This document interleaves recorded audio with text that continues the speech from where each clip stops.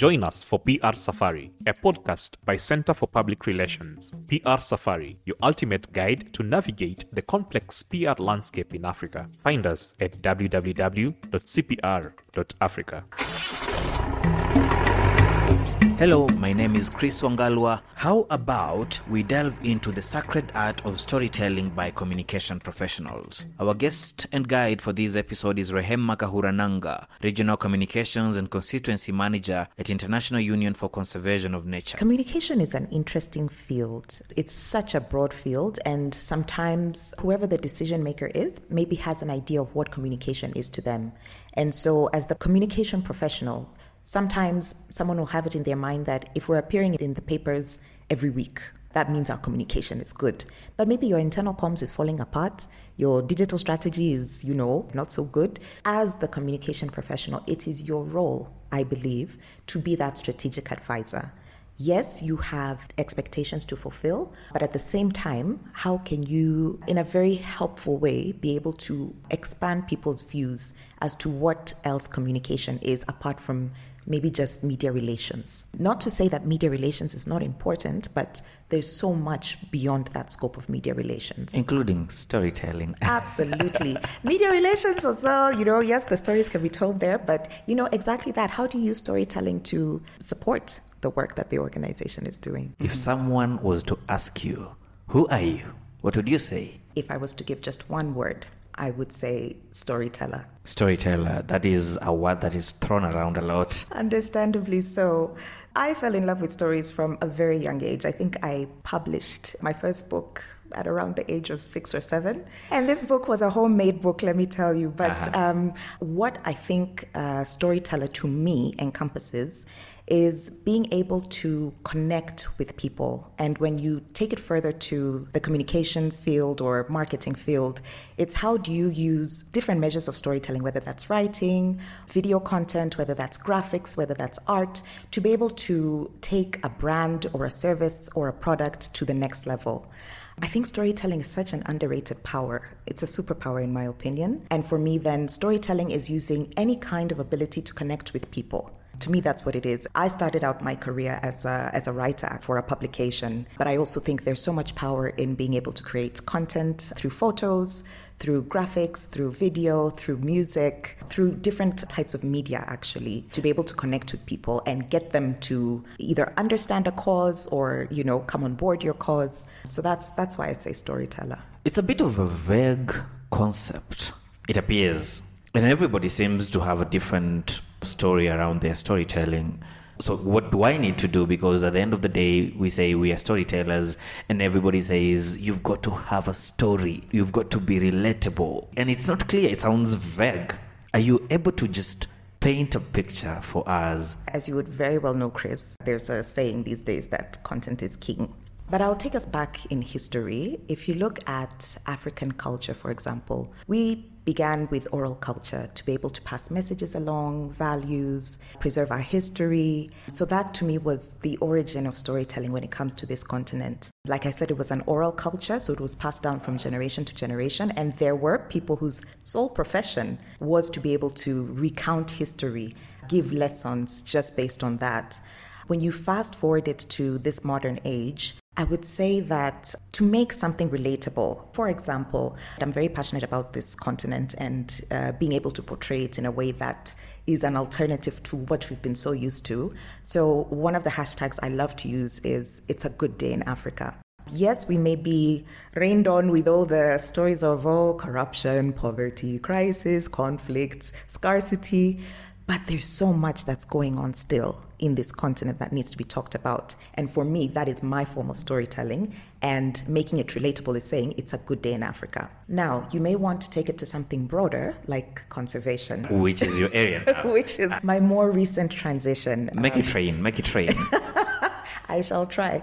So, when most of us hear the word conservation, I think we might switch off, or we might think, that's for a certain preserve of people. Either it's for the tree huggers, or it's for a certain demographic who have time to care about what's happening, with the natural world. But I will say that conservation touches every part of our lives. Relatable, yes. And that's the part I would say has the opportunity to be made relatable. The development sector, and I'll say for conservation in particular, can be accused sometimes of speaking to the same crowd, like just talking within ourselves, to ourselves, and there's a time and place for that, which is very important. But then when you think about all the conference of parties, all these global frameworks and policies that then need to be scaled at the state level and even further down to the citizens, you and me, how is that made possible? How do you make biodiversity relatable to somebody who has, as they might see, they're busy, they're working a full-time job, they have kids, maybe they may or may not have kids, but whatever the case, they're on their daily grind, they're maybe urban, even if they're rural, they have their lives to lead. And how do you then make an issue like conservation or climate change relatable to them? And for me, that's where the power of stories actually comes in. I've been seeing more and more initiatives that are working on storytelling around conservation to do exactly that, make it applicable. So I would say, for example, if we want to talk, okay, climate change, of course, has been the flavor for, it's been a hot topic for so long. But, in the last few months, we've been seeing how, we joke about this Nairobi solar and how things are so hot and everything. Yes. One thing I would say is, sometimes we feel, you're chasing after the things you need in life, and you may live at the right address. You may take your kids to the best schools, but what is that to count for at all if one day you're not going to be able to open your windows and breathe air that's actually safe for you? Or what happens when the conflicts that arise are going to be over resources such as water? I already picture a scenario where I'm creating a story and I take it to the future. Now I can't open my window. The relatability to me is that I have a window. Probably I don't plant trees, but I have a window, and one day there's too much pollution of whatever. And so I have to now begin to see, now I'm affected. Because if you tell me about conservation, I don't think I'll listen to you. It's very unlikely that you'll give me much airtime. Yes. Especially in an era where everybody's eyeballs are, for me, that's the prime real estate, people's eyeballs and their minds. Again, if I go back to being able to make this relatable, you have to be clear on who your audience is, and that will then help determine the approach. And so when you have a good analysis of who your audience is and what their pain points are or what would matter to them in the future, it can then help you take now the authentic, scientifically credible information and translate it so that, first of all, one can raise awareness. Second of all, one can hopefully then raise a level of advocacy so somebody can think, okay, what could I actually do in my sphere of influence? An example I always love giving is even just saying, you know what, I will use a water bottle instead of always depending on these one-use plastics all the time. Being intentional. If you have it in your mind already that, oh, by the way, plastics and pollution, what can I do? Instead of very easily taking that wrapping and saying, if you purchase something and somebody wants to wrap it for you in an additional piece of material that really you don't need, you've already carried a bigger bag with you or you have a shopping bag. Those are the little steps that can be taken to be able to do something where you are with what you have. The challenge that I see with the approach that we agree works or should work is that the consumers are very, very scattered. Yes. And it's very difficult to reach them wherever they are. The easiest thing would be to work with mainstream. My challenge is, will they consume the story the way we are describing it here today? Maybe yes. If not, there is all forms of owned media or influencers to work with to deliver the same, or yourself being an influencer maybe in that regard. And that requires a budget. Yes, it does. So where do you get the budget?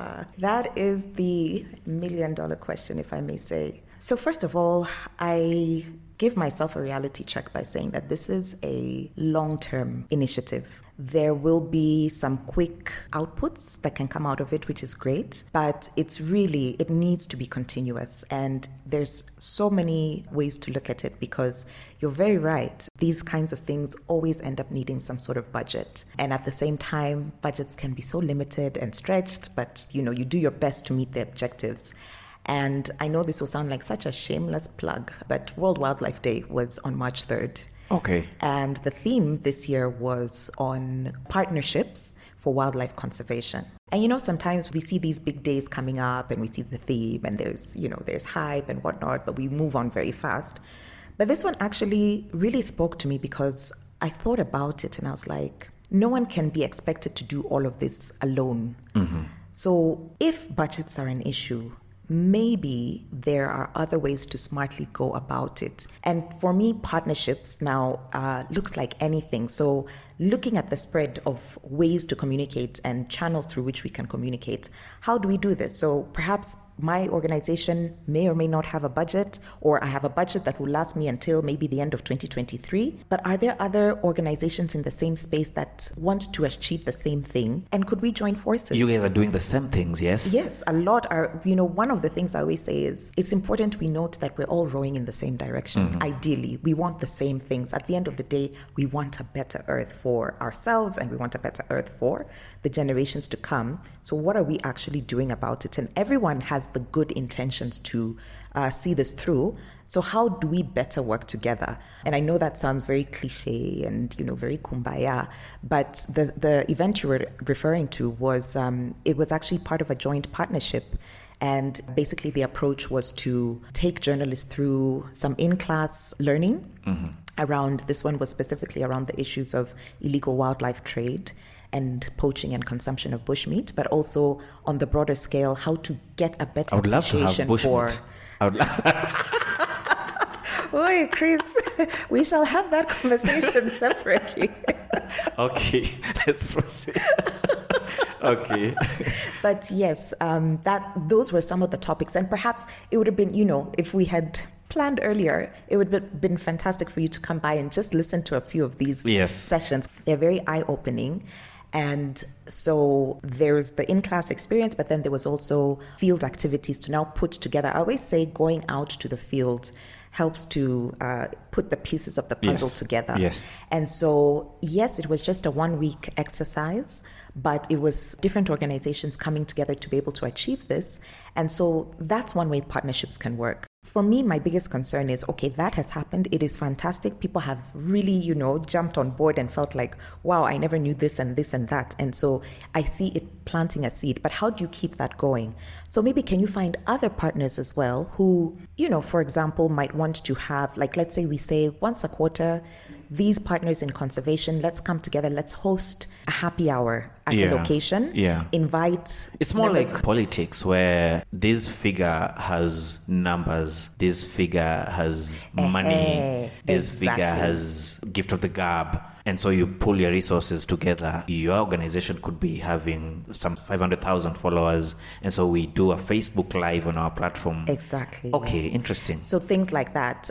So as I was saying, maybe host a happy hour, invite, 20 guys from the media or more, have them come in, hold a session first on some informative topic, and then have guys just chat and network. And, because there's sometimes this push and pull between, we want, we'd love to get more story coverage from the media, but the media has its own dynamics. And at times it feels like, whenever we put out information, it may not be quoted accurately, or it is taken out of context. Or it's not covered at all because it's not had news enough. Exactly. Yes. And so how do you get to build those relationships? And so for me, relationship building through partnership is one. And then again, maybe there's an issue of being able to create content. Maybe we don't have the ability to have a videographer full-time and and a photographer full-time. So maybe one can look at a smart partnership with an institution that does, that trains creatives, and in exchange, we have the field work, we have access to where this work is taking place.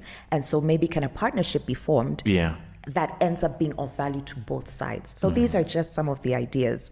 But really for me, it's the way forward, because of budgets being tight and capacity being tight. How can you look at leveraging resources that exist? One of the resources is agencies. My experience with agencies is that they are an additional thinking partner that brings in the capacity that you did not have previously. I think it's a luxury sometimes to be able to call on an agency to do work for you. A luxury? Yes, I will say luxury because the budget can be a constraint.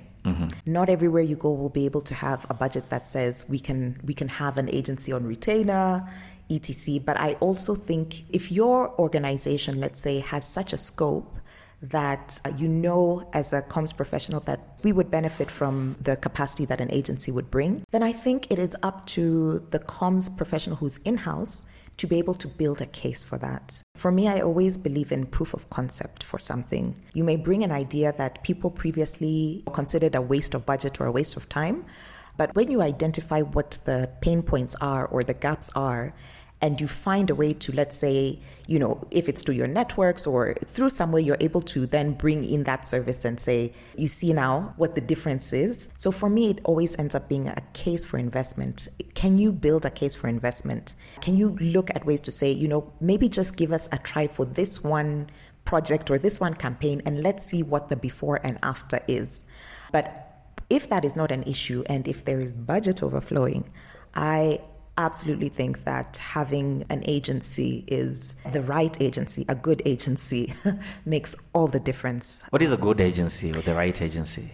So for me, a good agency now would depend on the client and the client's scope of work. So let me take it even back a little bit. I would say the foundation for a good relationship with an agency is mutual respect.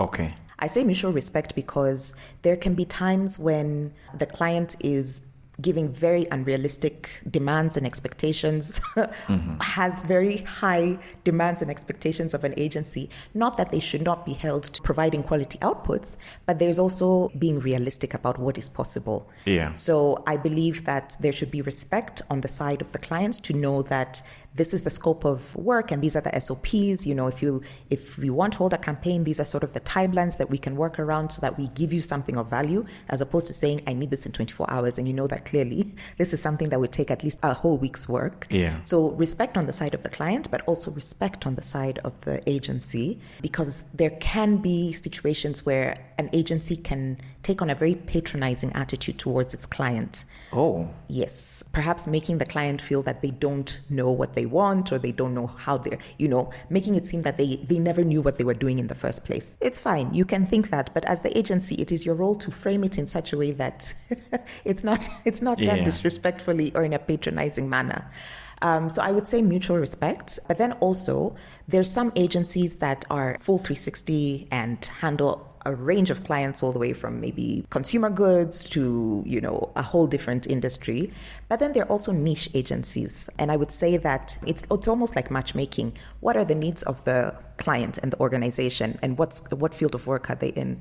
And then what kind of agency do we feel would bring the value that we need? You'll be surprised that sometimes these very small, either small or lesser known or newer agencies can really help strengthen the communication output for a particular client. Thank you very much for making time on a Saturday, and we really appreciate your time, Rehema. It's been my pleasure, Chris. Thank you so much.